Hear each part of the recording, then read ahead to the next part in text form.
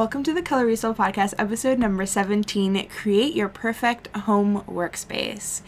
Creating an office or studio, whatever it may be, that is productive, that feels good, that makes sense, that's logistically sound, and most important, uniquely you, will vary from person to person. But I found that asking myself these questions has really set me up for success and created a space that I love so much, and I hope it does the same for you. Let's jump right in.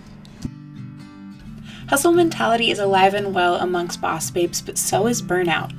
What if we shifted our habits, found clarity, honed in our passion, and approached our work-life balance holistically? I'm your host, Coco, entrepreneur, mama, spicy food lover, and owner of Color Resale. Check in every week as I share questions and actionable steps so that our life and business can thrive. I've had the Color Resale studio set up in my home for coming on 2 years now, and it's gone through so many iterations. Every time my personal needs have changed, my business has expanded, my budget has transformed, so has my space. I attribute the success of the changes to these list of questions that I ask myself time and time again. I think they're really, really sound questions because they require some introspection, some creative thinking that will really transform and make it so that your space is exactly what you need it to be at the stage that you currently are at. Let's jump into these questions. Let's go through, and I'm going to try not to say transform again because I feel like I've said it like 6 times and we're only a minute or 2 in. Okay, let's jump into the first one. Number 1 is to consider your work needs. This is a really big first question that maybe has some subsections within it. The first thing that I think about are the actual logistics itself, and I move from big task to small task and big equipment to little equipment. If you're a freelance writer, for example, maybe you don't have that much equipment. Maybe all you'll really need is a computer, and even the computer, maybe it doesn't have to be a desktop, maybe it can be a laptop, and maybe you do like to write some things by hand, so maybe having a filing cabinet makes sense. And if that's what you need, then the filing cabinet would be the biggest. Maybe a desk and a chair would also be really big things. So then when you consider those needs, you might be able, or you could fit that setup in a lot of different spaces, right? But if you have something that's a lot larger, like if I had to move my space right now, I know that I need inventory shelving, which is massive. I just bought myself a lighting booth, which is huge too. I have rolling racks, I have desks, I have bookshelves, I have like a packing station, that's another shelving unit. I have a lot of big furniture and I need all of those, and the way that I know I need all of those is I look through the tasks that I have and I realize that the big ones, like for inventory, I know I need my inventory system because shipping is one of the big things in my business right now. And the shipping station, I like having it because, again, a lot of selling secondhand fashion and home decor on the internet requires shipping it to people. That's how I make my money. So it makes sense that I would create space for that in my workspace. So that's number 1, is considering all those things. Like I said before, it will look different depending on what your profession is, what you need. But I definitely, for section number 1, would just keep it at what you need and not necessarily what you want in your workspace, right? So if you really want a little section for tea, like you want a little snack section in your studio, that's a great idea, but I wouldn't include it in number 1 unless you maybe sell teas and you need to have tea samples by you because that's part of your work. Then that would kind of go from being a want to being a need in my book, at least for me. Number 2, after you consider what your work needs are, I would look at your budget and I would look at what you already have. Working with what you have is always going to be my suggestion when you're becoming, when you're transitioning, whether that be working for yourself, or if the pandemic's made it so that you've had to work from home for the first time, I really think that being resourceful and working with what you already have is going to be a really, really, really good skill to cultivate. Examples of what that could look like. I mentioned earlier that I have an inventory system. My inventory system used to be free boxes. I used to have this shelving system, but instead of buying like plastic tubs or bins or any type of storage that I would had to purchase, I just went with free boxes. Every time I would order something online and a box would come, I would just use that to store stuff in. And I used, the first rack I had was the rack from my bedroom. I didn't buy a new one. I just used what I had. The really magical thing about using what you have, number one, is it saves you money.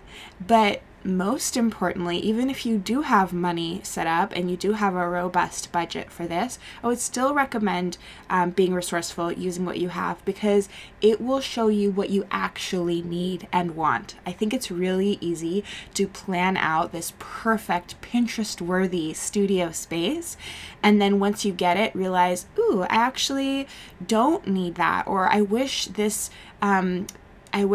desk was wider or narrower, or I wish I had better lighting. So instead of buying a bunch of stuff and hoping that it will stick and work and work for you in your specific space, I think it's better to do it piece by piece and really put a lot of thought and intentionality behind it, making sure that it's what you need, because that's the most beautiful thing about all of this, is that you're creating a space that's for you, that's in your home. You have complete control over this space. Might as well make it exactly the way you want it. And I love that trifecta, that three-way, where it's like you can have it, I'm gonna butcher this. I should have looked it up before I said this. You can have it cheap, you can have it fast, or you can have it good, and you can choose two of those. I always love choosing the cheap and good option of those, right? I would much rather find the $200 desk that I want and find it on Facebook Marketplace or some other secondhand or thrift it or whatever for $20. That gets me so excited. I'm a reseller. It's in my blood, right? That makes sense that I would love to find things that are cheap, but I want that high quality. Like, I want it to be the way that I want it. So for me, it's okay that it takes some time, right?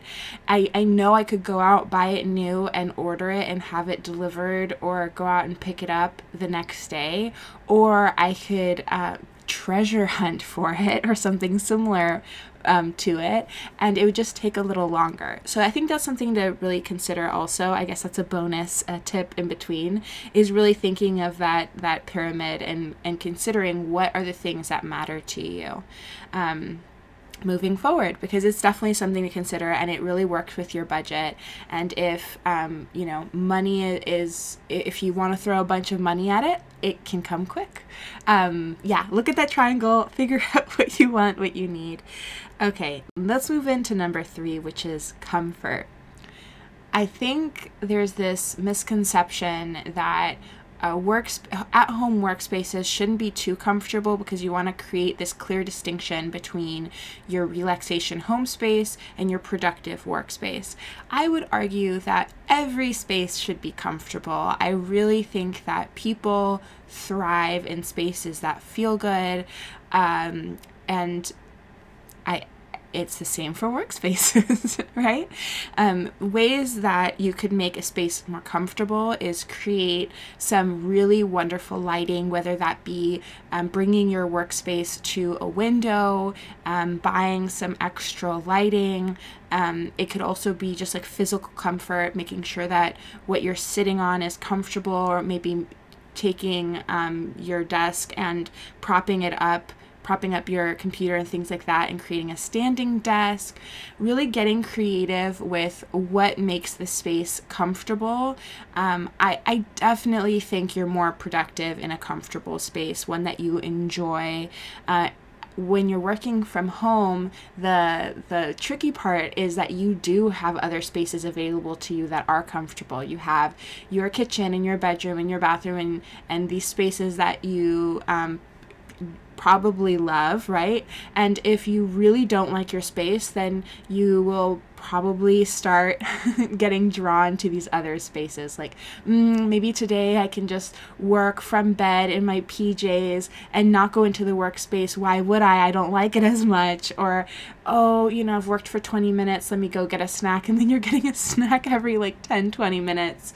I think that it's really important to make your space comfortable, make sure that you love it and you like it, because then you're more likely to use it, and that will only help your business.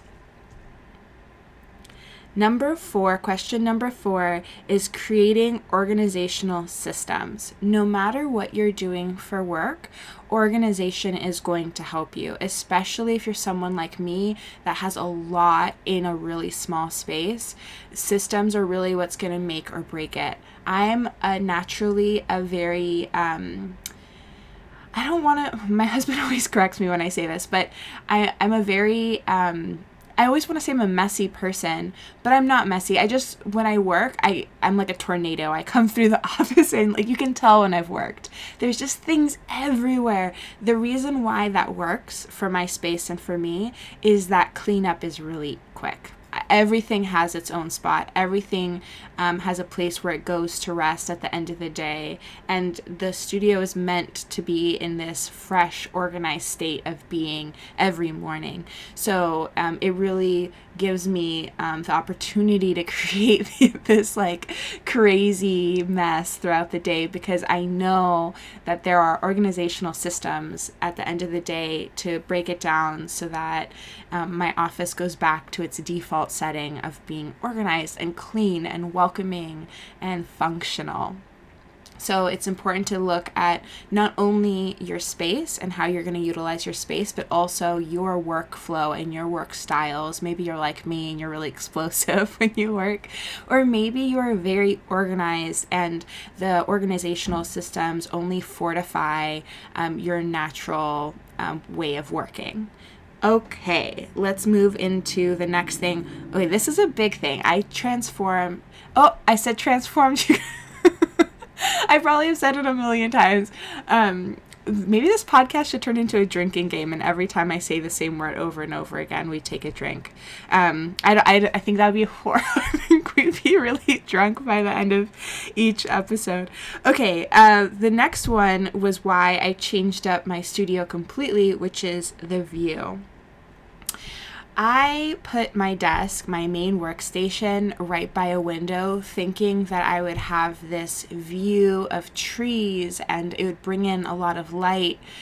Unfortunately, my desk is a little too low to look out the window, and as far as lighting, it's not a south-facing window. It's actually the darkest corner of our house, so it doesn't bring in a lot of light, and there is no view. So I was looking at a wall underneath the window, and it wasn't that great. I set up a bulletin board with inspirational quotes and pictures and all these things, and that really helped, and that would be my recommendation if you can't have a view. Or maybe I don't know if this is vain or not. I love mirrors. I don't consider myself a super vain person, but I love mirrors. I think it really opens up the space. I like catching myself in mirrors and making eye contact as someone who works by themselves. It's nice to remember that you are your own company, and that it makes it feel more comfortable to me. I don't know, maybe that's just a weird Coco thing, but if the mirror is an option, great. If creating a beautiful view yourself, whether that be a plant or, as I mentioned before, a bulletin board, pictures of your family, something that is beautiful to look at, works. What I recently just did is I changed the direction. I changed my whole studio top to bottom. That's what inspired this podcast episode. And one of the big things that I did is I changed the orientation of my desk so that it was actually facing into the room, which is the first time I've ever done it. I don't know if feng shui way, it makes a lot of sense. But what it is allowed me to do is now when I'm at my desk, like right now I'm recording this podcast at my desk, and now I'm able to look out into my studio, and it reminds me of how beautiful this space is. I can physically see the tasks that I need to do, so it helps me stay really organized. I've also been keeping it a little less crazy during the day. As I mentioned before, I just create these huge messes throughout the day. I've been doing that a lot less now. And I think it has to do with loving this view that I have now. So definitely these sensory elements are usually something that we put in the back seat, and we think that productivity should come first. But I am a strong believer that creating spaces that feel good, look good, make you happy are actually the things that are going to increase your productivity at the end of the day. Okay.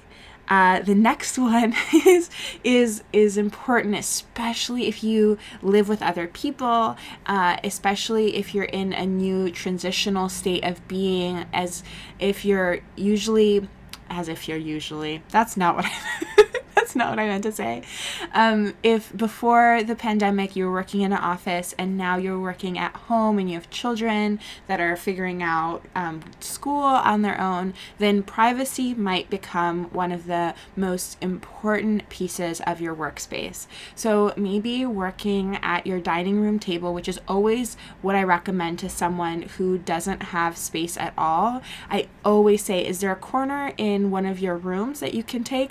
And if you're in a studio space or you don't have any kind of room at all, then really gravitating towards your dining room table and maybe having a chest or a tub or some sort of a suitcase, whatever it may, a basket that you can put all your work things in, and then bring it to your dining room table and set up your workspace and then break it down and use it as a table is what I recommend to people. I think that dining room tables are big and you can kind of transform them. It makes a lot of sense to me. The bad thing about using your dining room table or communal spaces when you live with other people is a lack of privacy. So that, brings me into the next idea, which is privacy. Now,